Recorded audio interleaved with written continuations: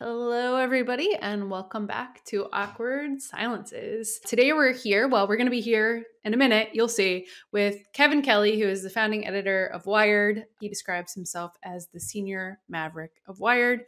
Fun fact about JH and I, these personality tests you do at work, we did one of those and it plots you on a thing and gives you, a name, and we both got Maverick. So we've got three Mavericks here, but maybe we're, junior Mavericks in training. So this should be a fun one. No rules. Yes, and I think everyone knows the name of the podcast is Awkward Silences. Today we'll have a bit of an awkward transition. Unfortunately, we did lose the first couple minutes of our recording with Kevin somehow, which was a bit of a bummer. But as Aaron kind of called out, it was a really special guest for us to get on. It was really cool to read an advanced copy of his book. I think we both had a lot of great takeaways from it. So the majority of the conversation is still here. We'll jump right into it, but we are going to just kind of recap a little bit of how we kicked the conversation off to provide some context, and then we'll jump right in with Kevin. Sweet. Yeah, so from awkward silences to awkward transitions, we'll get there. But the name of the book is Excellent Advice for Living, and it's a great sort of like coffee table book to revisit over the years, full of what it sounds like excellent advice for living for someone who has done some living himself. There's general advice about life, of course, but a lot of it is actually really applicable to research, to careers, to integrating your life and your career. So basically, we went through and we chatted about all of those things. Yeah, totally. So we highlighted our favorite passages and we pulled them out and we spoke to Kevin about them to get some more context about where they came from and how he thinks about them. And then the first one that we started discussing is the one we lost. So Aaron, you want to just recap that? Yeah, sure. So the rule of 7 in research, which is you can find out anything if you're willing to go through 7 levels. So he describes it as if the first source you ask for information doesn't know, you can ask them who you should ask next. This also applies to sales. You say, oh, can you refer me to the right person to talk to? But if you're willing to go to the 7th source, you'll always get your answer. So that was the first one we kind of chatted about. Yeah, I think we both like this one just because, you hear about the 5 whys all the time in user research. And this was just kind of like a nice twist on it. It's not just, asking why, it's also find the source and keep finding the next source and kind of really get to the person who's going to be an expert on it or, the original material that will give you some new insights. So I thought that was a cool way to kind of kick off the conversation. Yeah. So that's kind of the main sort of thing you missed. And we're going to our editors here. We always say we'll fix it in post, but this episode truly was a fix it in post. So we're going to transition into the bulk of the episode where Kevin is back. And it should be a good one, a little departure from the usual scheduled programming, but a fun one that we hope you enjoy. Yeah, enjoy it. Really cool guy to have on as a guest and been a big fan of his for a long time. So I hope you enjoyed the conversation as much as we did. We're back here with Kevin Kelly. So excited to have you here. And JH, you were just saying that you were something about failing. Can you start where you left off? Yeah, so I've seen this one, I think, in a newsletter or Twitter somewhere from you. But if it fails where you thought it would fail, that is not a failure. And I was curious just how you think about this one because something we do on the product side often is when we experiment, right, is we try to think of the risks and assumptions and how it might win, how it might lose. And, you are trying to predict maybe how it doesn't work in your favor. And just curious, like, why is that not a failure in your eyes? And kind of what does this one mean if you could unpack it a little? Yes. So it's sort of like there's two kind of problems in the world in general, tractable and intractable. So the tractable are problems that we know that we have, and we actually kind of know what the solutions are. And then there's problems that we know we have, but we don't even know how they're solved. And so the tractable problems are like class 1 kind of a problem. And I think failures are kind of the same way. If there's a known failure mode, then that's a different class than the unknown failure mode, because you, in theory, you might have some idea how you can fix the known failure mode. Kind of like, well, I just had an unknown failure mode. But the other one, the failure mode where the sound doesn't work, okay, that's kind of known. That's not a failure. That's like an interruption or whatever. And so we'll have to work around that. And so the real place to put your energies is into the unknown failures, the 2 kind of failures, where they're unexpected, they're new, they're different. You don't know how to solve them. Yeah. And for that, Do you recommend sort of trying to anticipate those ahead of time, or rather learn from them as they inevitably happen? Well, there's different ways of anticipating. I don't know if you can predict them, but you can have a backup. You can have Mm-hmm. Mm-hmm. plan B. You can have redundancies. You can have your troubleshooting system in place. So there are ways to kind of work with that, but I don't think they're necessarily there. I think they're inherently unpredictable, Mm-hmm. Mm-hmm. but you can still be, I would say, prepared for them. Yeah. Nice.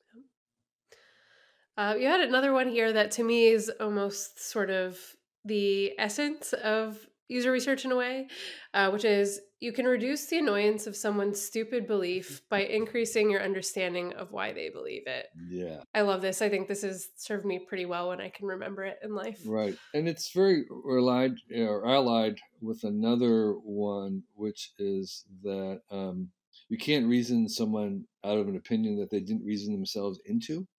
Sure. Yeah. Right. And so what that means is that, your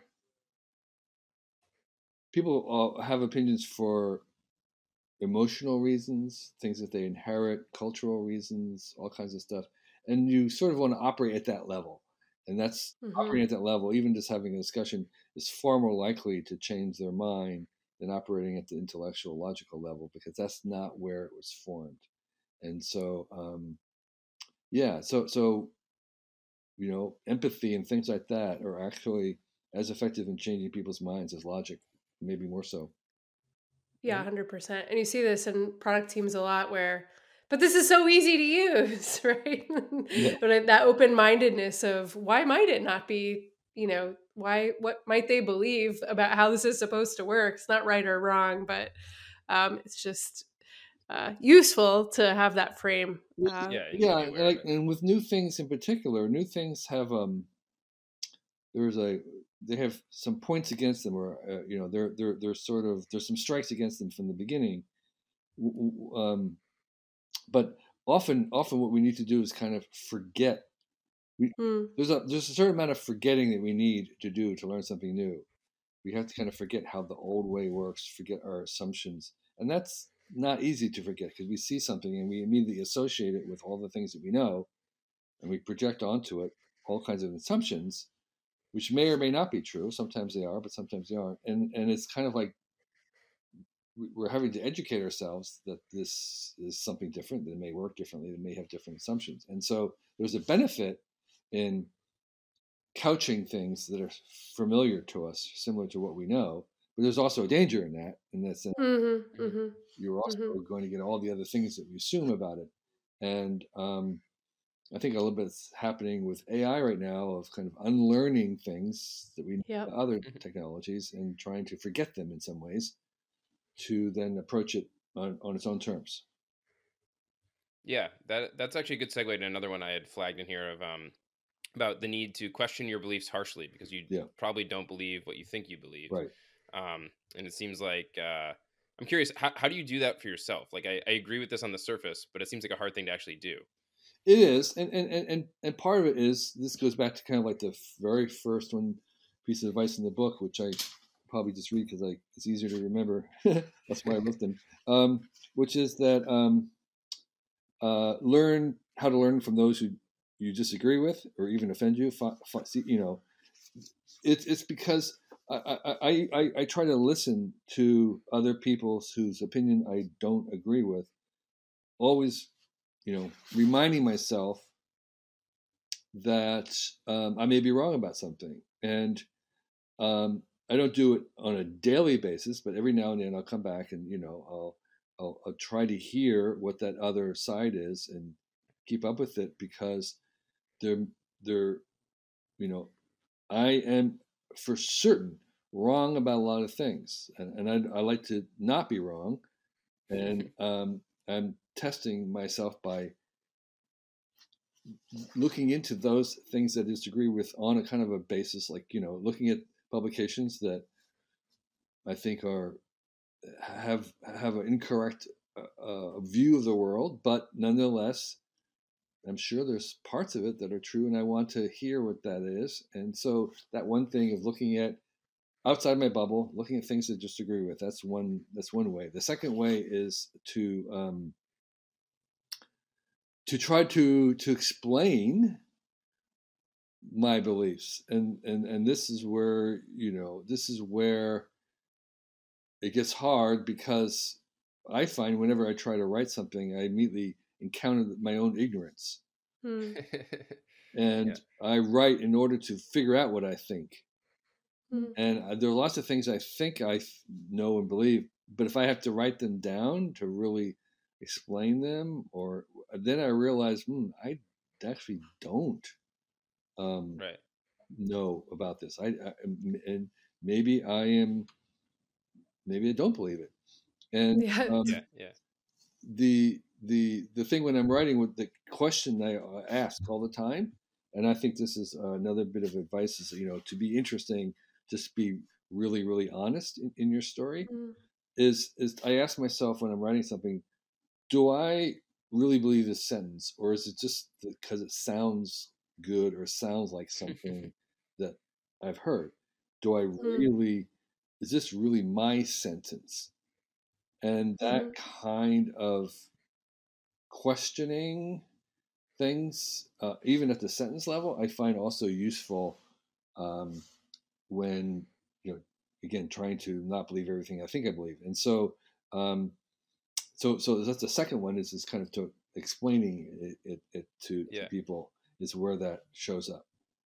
It feels like you can kind of, to play it back, it's like you can take an external stimulus and bring it in and question your beliefs that way, Right, or you can take an internal thought and try to externalize it, and you'll kind of question yourself that way as well, right? right, So there's a couple yeah, different ways you can do it. Having kids is really good for this, by the way, yeah, because they ask you why about absolutely everything. that's right. Yeah. Um, Yeah, There's a yeah. lot and of things I by the can't way, explain, it turns out. that reminds me of another piece of advice in the book, which is, when your kids are asking you this endless, perpetual series of Mm-hmm. whys, is you can turn it off by asking them, I don't know, what do you think?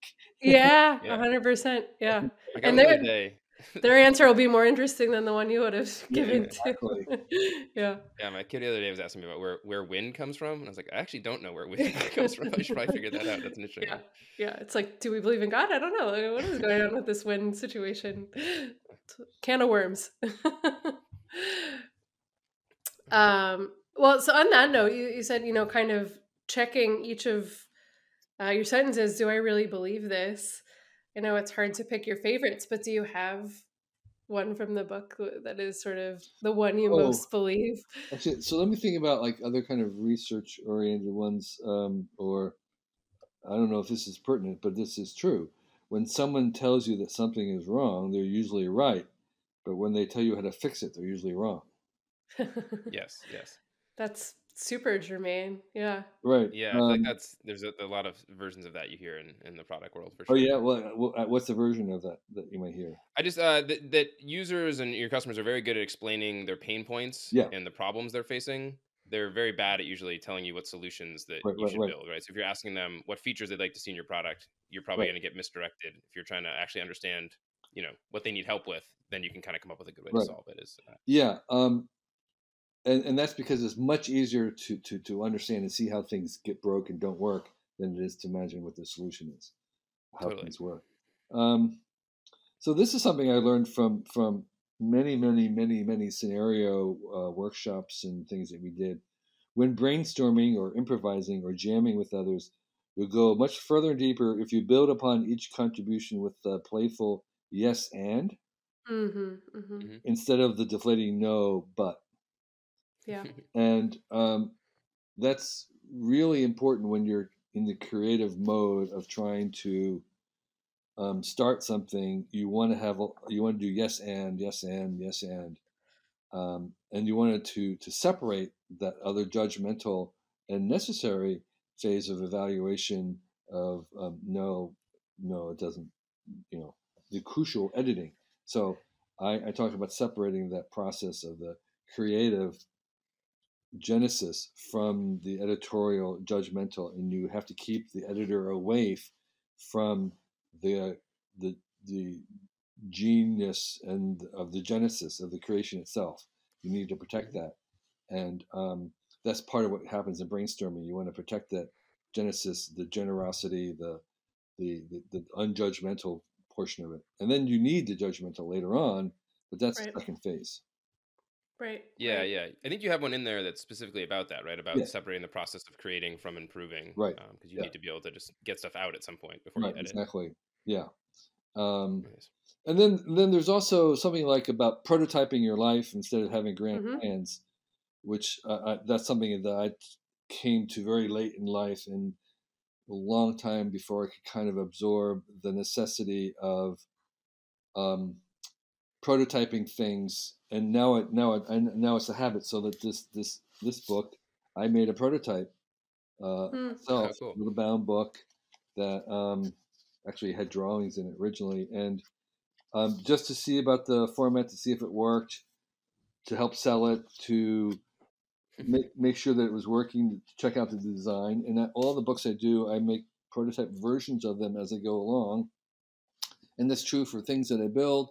When we do kitchen remodels, I make a full scale cardboard prototype of Mm-hmm. counters and everything, just to we just learn so much by doing prototypes. And the prototypes can exist to the point of like a rough draft of a story or a book where you actually are going to make something complete and then throw it away. You're going to, as they say in the building world, make one to throw away. And that's not a sign of amateurism. That's actually a sign of professionalism.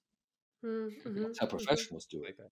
The Yeah, yeah. professionals will write something knowing that whatever they complete is not going to be used. It's going to be exceeded and superseded by the next version. This was just a draft.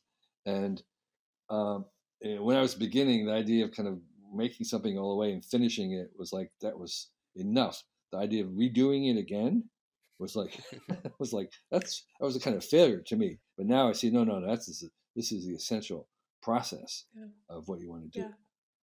So many of our customers deal in digital prototypes. Right. It's refreshing to hear about your in real life paper. You can touch them prototypes. Right. And when you showed the first book, did you actually get people to interact with it and get their feedback, or Oh yeah. what'd you do with it? Yeah. Yeah. Well, there's a few of them, and they're now collector items. But yeah, I sent them around for some That's cool. feedback. Um, And I did a big book of Asian photographs, 50 years of photography in Asia. It's a huge book. And I made a prototype of that book. And I learned that it was just too big. It was physically Mhm. too big to sit on your lap. And so Mm.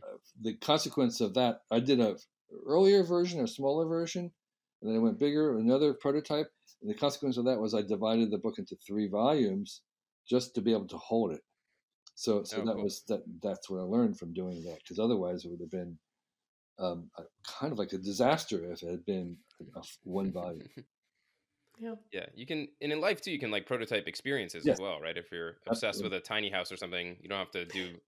You can just go live in one for a few weeks and see if you like it, and Yeah, decide exactly. from Yeah, there. rent something. That's a thing. And also, um, like the advice for people like starting a business is, well, don't quit your day job. You can prototype it. Do a Mm-hmm. thing on the side hustle. Try it for some set of period of time. So even if it's full time, I'm gonna try this for 6 months or 5 months, whatever. See if it works. So rather than commit to it as a lifelong thing, you can again prototype experiences, prototype businesses, prototype all kinds of things, and that kind of iterative approach, I think, is really valuable for whatever it is that you're doing. Totally. I know you talked about which of these are germane to user research when when I was reading it and prepping for this. I think we probably highlighted like half the book, so I would encourage people to check it out. I know there's a couple in here that Aaron you had flagged as more like general career advice type things that I think knowing you probably resonate quite a bit. So I don't know if you want to jump on a few of those just to hit some other areas. Yeah, there's so many good ones. Here's one that jumped out. Let's see. If you desperately need a job, you're just another problem for a boss. If you can solve many of the problems the boss has right now, you're hired. To be Right. hired, think like your boss. Exactly.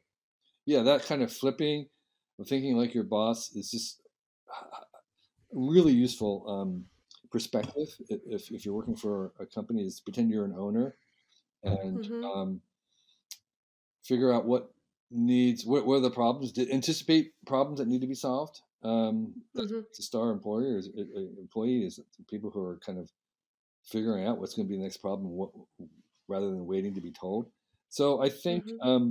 even in hiring, if you understand that and this is really hard for people looking for a job to understand that so many employers are just desperate for really great employees. They're just Yeah. they're really looking for them. And if you can come to them and basically say, look, I can solve your problems. I know what your problems are and I can solve your problems. Like, you're hired.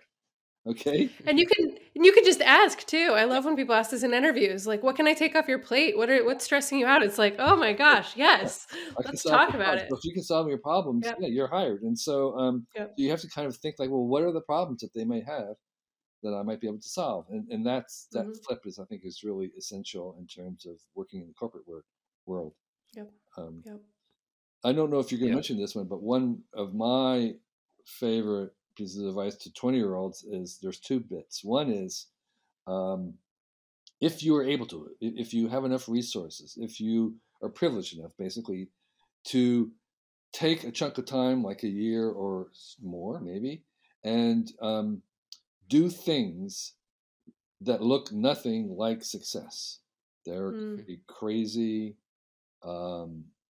They'll be odd, off kilter, unproductive, unprofitable, a waste of time, kinky, weird, um, unbelievable, stupid, dangerous, and No obvious why. no Just obvious, nothing that looks like success.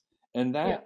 experience will become the touchstone for most of your life, Yeah. and even success later on.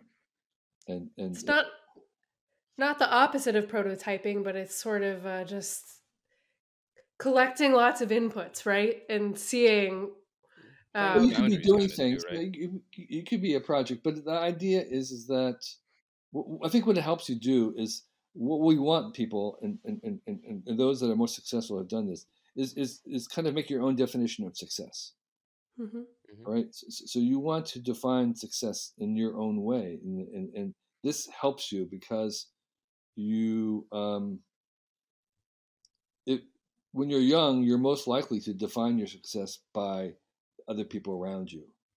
You're basically going to be extras in their movies instead of being the main character in your own movie. And so this gives you a chance to kind of duck out of that definition of success because, and it real generally will help your success because it's going to be more you. It's going to allow you to not just be the best, but be the only to kind of pursue something that's different than everybody else. Because to kind of do this improbable thing, you kind of have to become more improbable yourself, and so that tends to favor a different, unique path. Because if I like normally when we think of success, you're thinking of what people have already succeeded at, and you're tending to follow that, and that's already occupied by those people. Yeah. Someone's already sitting in that slot. You want to go where there aren't any slots. And that's the second piece of advice that's related to that, which is, at all possible, work on something that doesn't have a name for what it is that you do.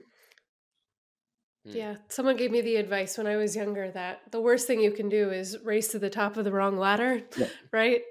Yeah.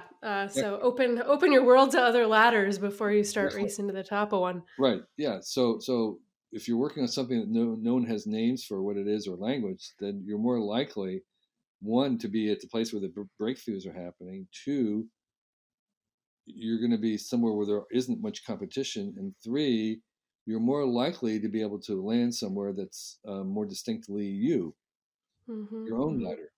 And so, mm-hmm. if maybe 10 years ago or 15 years ago, someone might say, well, I'm doing something that's kind of like radio, but it's like a documentary and audio, but it's kind of like doing interviews on TV, but it's not podcasting.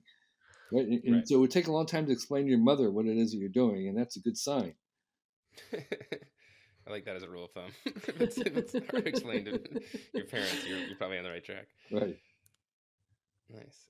One you had in here that I really liked was half the skill of being educated is learning what you can ignore. Yeah. And I think, for researchers in general, a lot of what they do is go out and generate a ton of data and a lot of noise. You're doing these long interviews, you have all these transcripts and stuff. Are there any skills or tricks for how you actually, do that? Oh my gosh, that's a great question. Let me think about that. Because I do, when I write articles, I generate huge amounts of what they used to call tape, huge amounts of transcripts from interviews, and I would say, 98% of the time, I don't use anything from it. I'm looking for just this one or two little unexpected phrase. So, is there a way?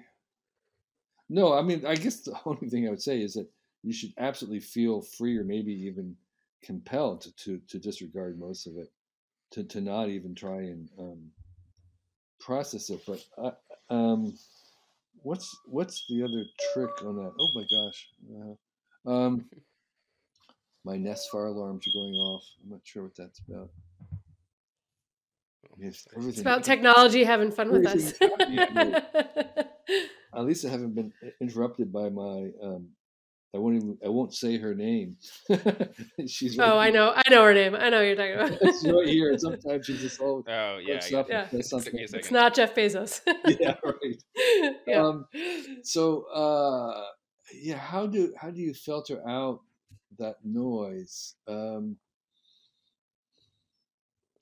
Well, maybe the one thing I have learned over time is trying to direct the conversations and things so that I'm actually not. It's kind of like forcing more signal. Not even like trying to kind of cut it off at the source. It's like, okay, no. Yeah, it's like as you're gathering. As I'm gathering it, so not gather it to begin with, and to like interrupt or steer the conversation, or part of the point of asking questions that they haven't been asked before is that you can get more honest answers and things like that. So so that would be one trick. But if you have a bunch of it, I don't know, other than to say, maybe, you should expect that you're going to throw away 98% of it without even touching it. Yeah, no, I think that's freeing, right? Like letting people know that it's okay to discard stuff as you're going back through it. That reminds me of a sort of similar one, which is shorten your to-do list by asking yourself, what is the worst that will happen if this does not get done? Eliminate all but the disasters, which is another really freeing concept. Like, what really matters here, and what is just on a list I've decided that I arbitrarily need to do all of these things. Well, this actually maybe goes back a little bit to the data thing, which is like, what is the essential data? How much data can I throw away and not have it affect things? Or it's like having a graph. What's the minimum number of points I can put on the graph, not the maximum? What's the, it's like, what's the minimum amount of information I need to convey that can convey it? It's not like I'm trying to say everything I know, put it all into it. It's like, no, it's like, what's the littlest amount that I can communicate to get the idea across? And that is another that kind of minimalist approach. Yeah. Which is to say, that was the genius of Twitter in the beginning. Was like, it was 120, 140 characters. Like, you can say an awful lot in that. And it was fun. That goes to kind of Jeff Bezos is this 6-page memos. PowerPoints. So I think there you could do things like that kind of editorial constriction of, you have, whatever, 3 slides, no more than 3 slides. I'm making something up, but whatever it is, and you have to fit it in. And so you are trying to force some of that arbitrage in triage. Excuse me, the triage. Yeah. There's it reminds me of that the Drucker quote of "There's nothing so useless as doing efficiently, which should not be done at all." It's kind of that sort of thing. It's like productivity for the sake of productivity is not always a great thing. In fact, there is I don't know if it's an edition you have because we did do some changes to it, but there's this idea that rather than try and focus on your day to minimize the amount of time you spend on different tasks, you want to change it to you can pick tasks that you want to spend as much time on as possible. Flip it. Which is what I'm trying to do. It's like I don't necessarily want to care about minimizing time on tasks. I want to have tasks where I just want to keep going forever. Yeah, 100%. Can I do a random fun personal one real quick? Because this is one I'm concerned about. Is there's one in here about avoid wearing a hat that has more character than you do. So I have a tendency to acquire weird hats when I travel, and I'm worried that I might be guilty of this one. We'll put that in the show notes. I know of one of those. That's right. Yes. How do I know if a hat has more character than I do? You know. I think people might tell you. Yeah, it's one of those. If you have to ask, you're probably already in danger of it, I suppose. Yeah, if the conversation's about your hat, then okay, it's probably not about you. I'll be on the lookout for this one. So I was going to go a totally different direction, JH, which is I love this one. Just you talk a lot about sort of minimalism and essentialism, and really focusing on this, which is what matters. Experiences are fun, and having influence is rewarding, but only mattering makes us happy. Do stuff that matters. Yeah. And that's again a high bar. It's a very high bar to do that, and people have different definitions of what matters, which is fine and good. Mm-hmm. But you really kind of want to focus on making that difference, and that's actually, after all, why we're here in our bodies, rather than kind of in a VR intangible world, because bodies have impact, they have consequences. The physical is real, and it bites back, and it hurts us, and so this brief ride we have in our flesh is because this has the ultimate impact and mattering. It can matter what we do. It matters what we do. So that's really, I think, our focus. If we can get there, and it, I think, it's just not a matter of experiences are better than acquisitions, than possessions.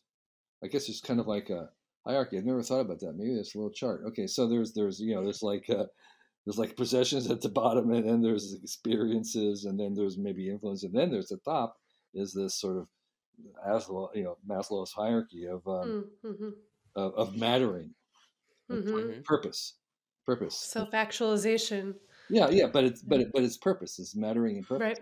And if you have an idea of kind of what your purpose is, then that is incredibly powerful. Yeah.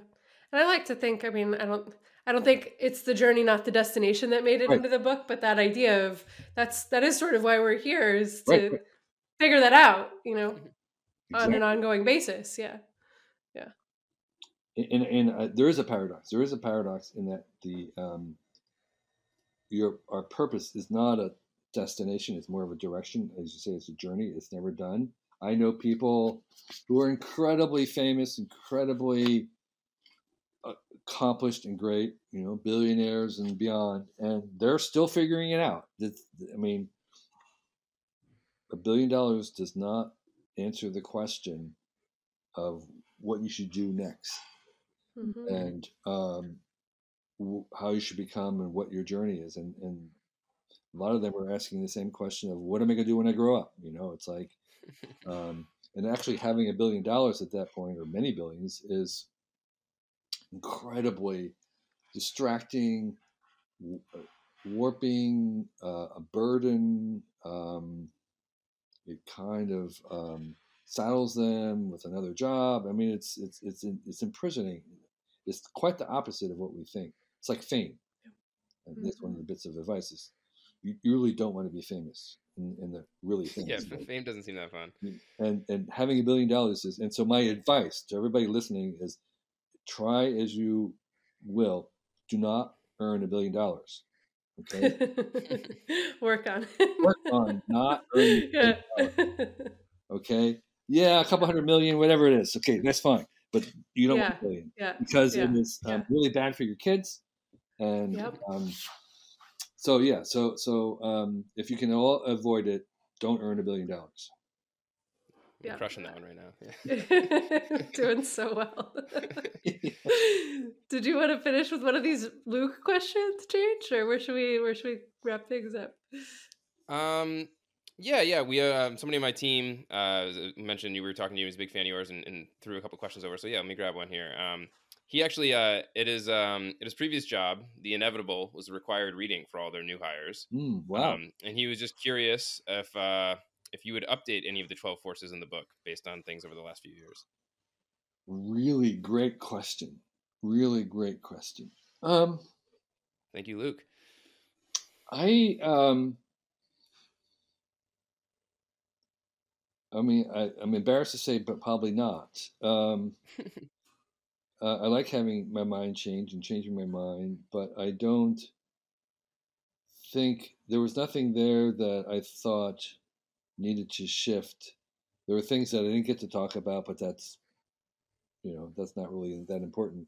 Those gerunds, the principles, those kind of forces, I think are still working. No,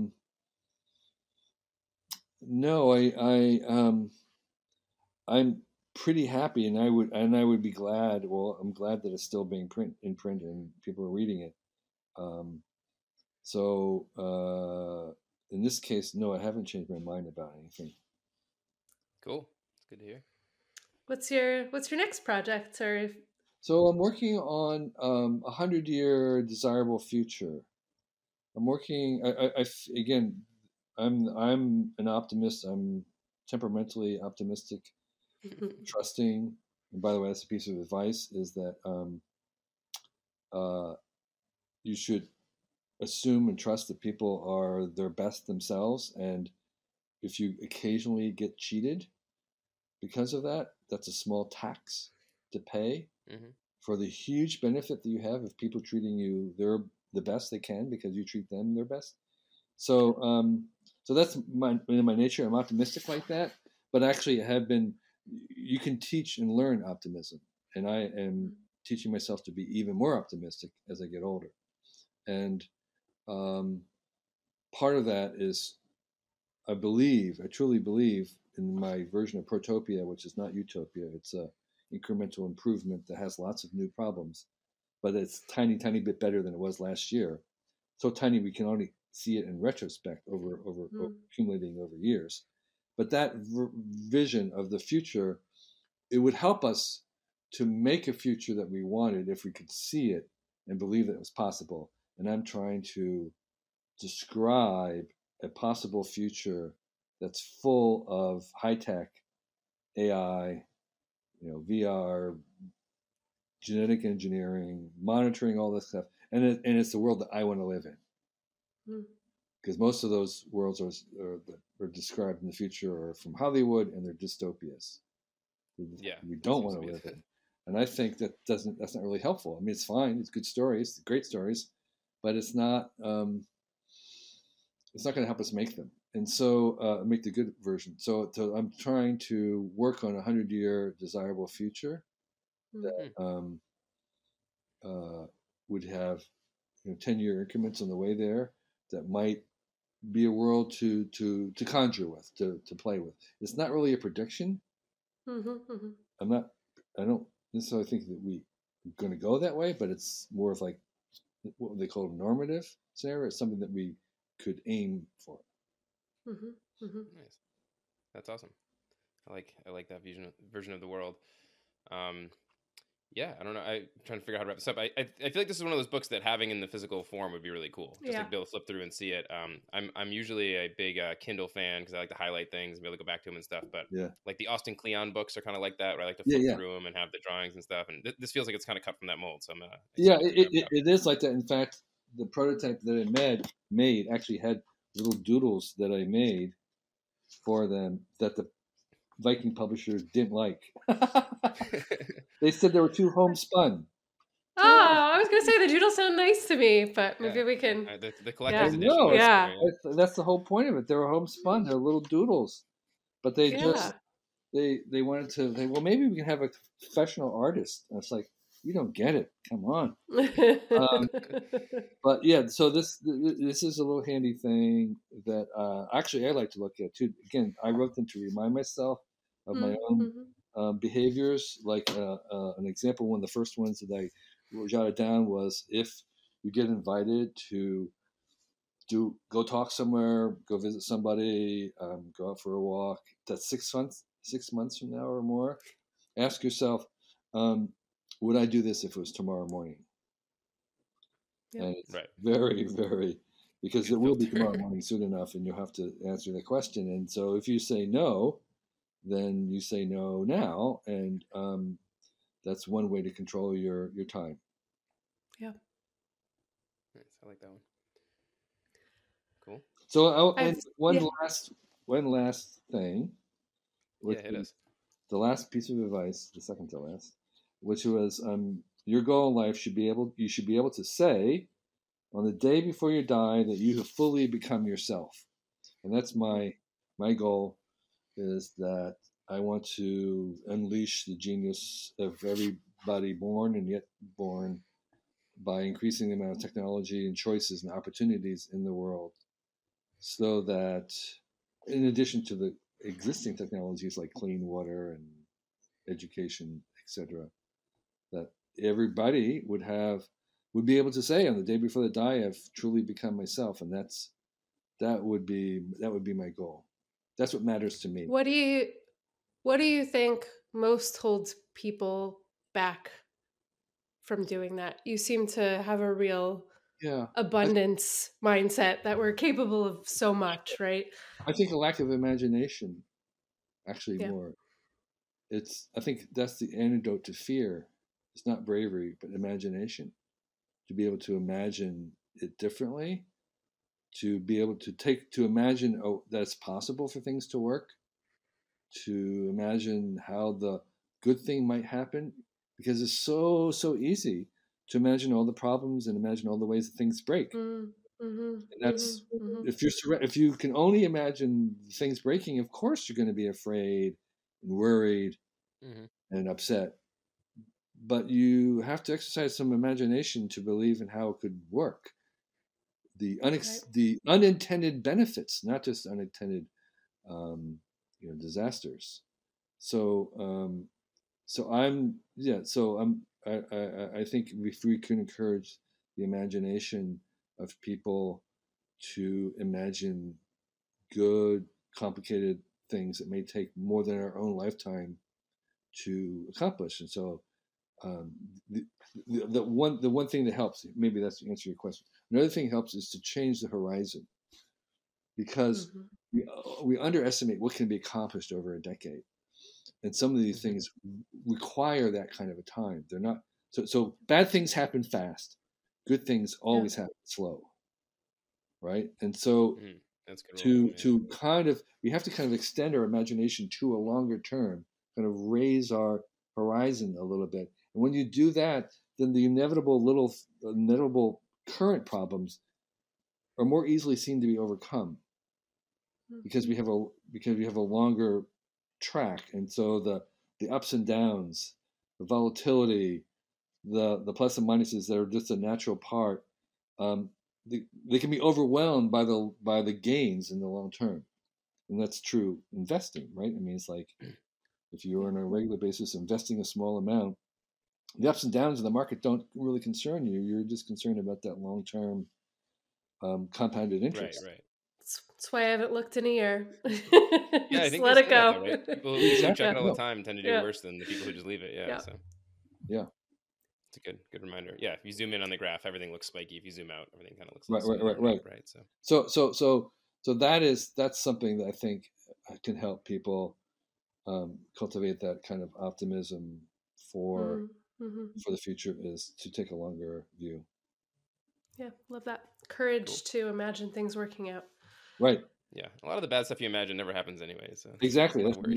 Some other thing happens that you weren't worried about. Exactly. A real failure. Yeah. That's the real failure. Right. Yeah. Well, this has been so much fun. Thank you so much for joining us. Really appreciate it. And I think we're airing right around when the book comes out. So Yeah. Thank you. Yes, Thank a you pleasure. for great Thank you. questions. And I love hearing about a little different perspective, your own work. Yeah. I didn't know about it, and now I can appreciate it a little bit more. Hey there, it's me, Erin. And me, JH. We are the hosts of Awkward Silences, and today we would love to hear from you, our listeners. So we're running a quick survey to find out what you like about the show, which episodes you like best, which subjects you'd like to hear more about, which stuff you're sick of, and more just about you, the fans that have kept us on the air for the past 4 years. Filling out the survey is just going to take you a couple of minutes. And despite what we say about surveys almost always sucking, this one's going to be fantastic. So userinterviews.com/awkward survey. And thanks so much for doing that. Thanks for listening. Thanks for listening to Awkward Silences, brought to you by User Interviews. Theme music by Fragile Gang.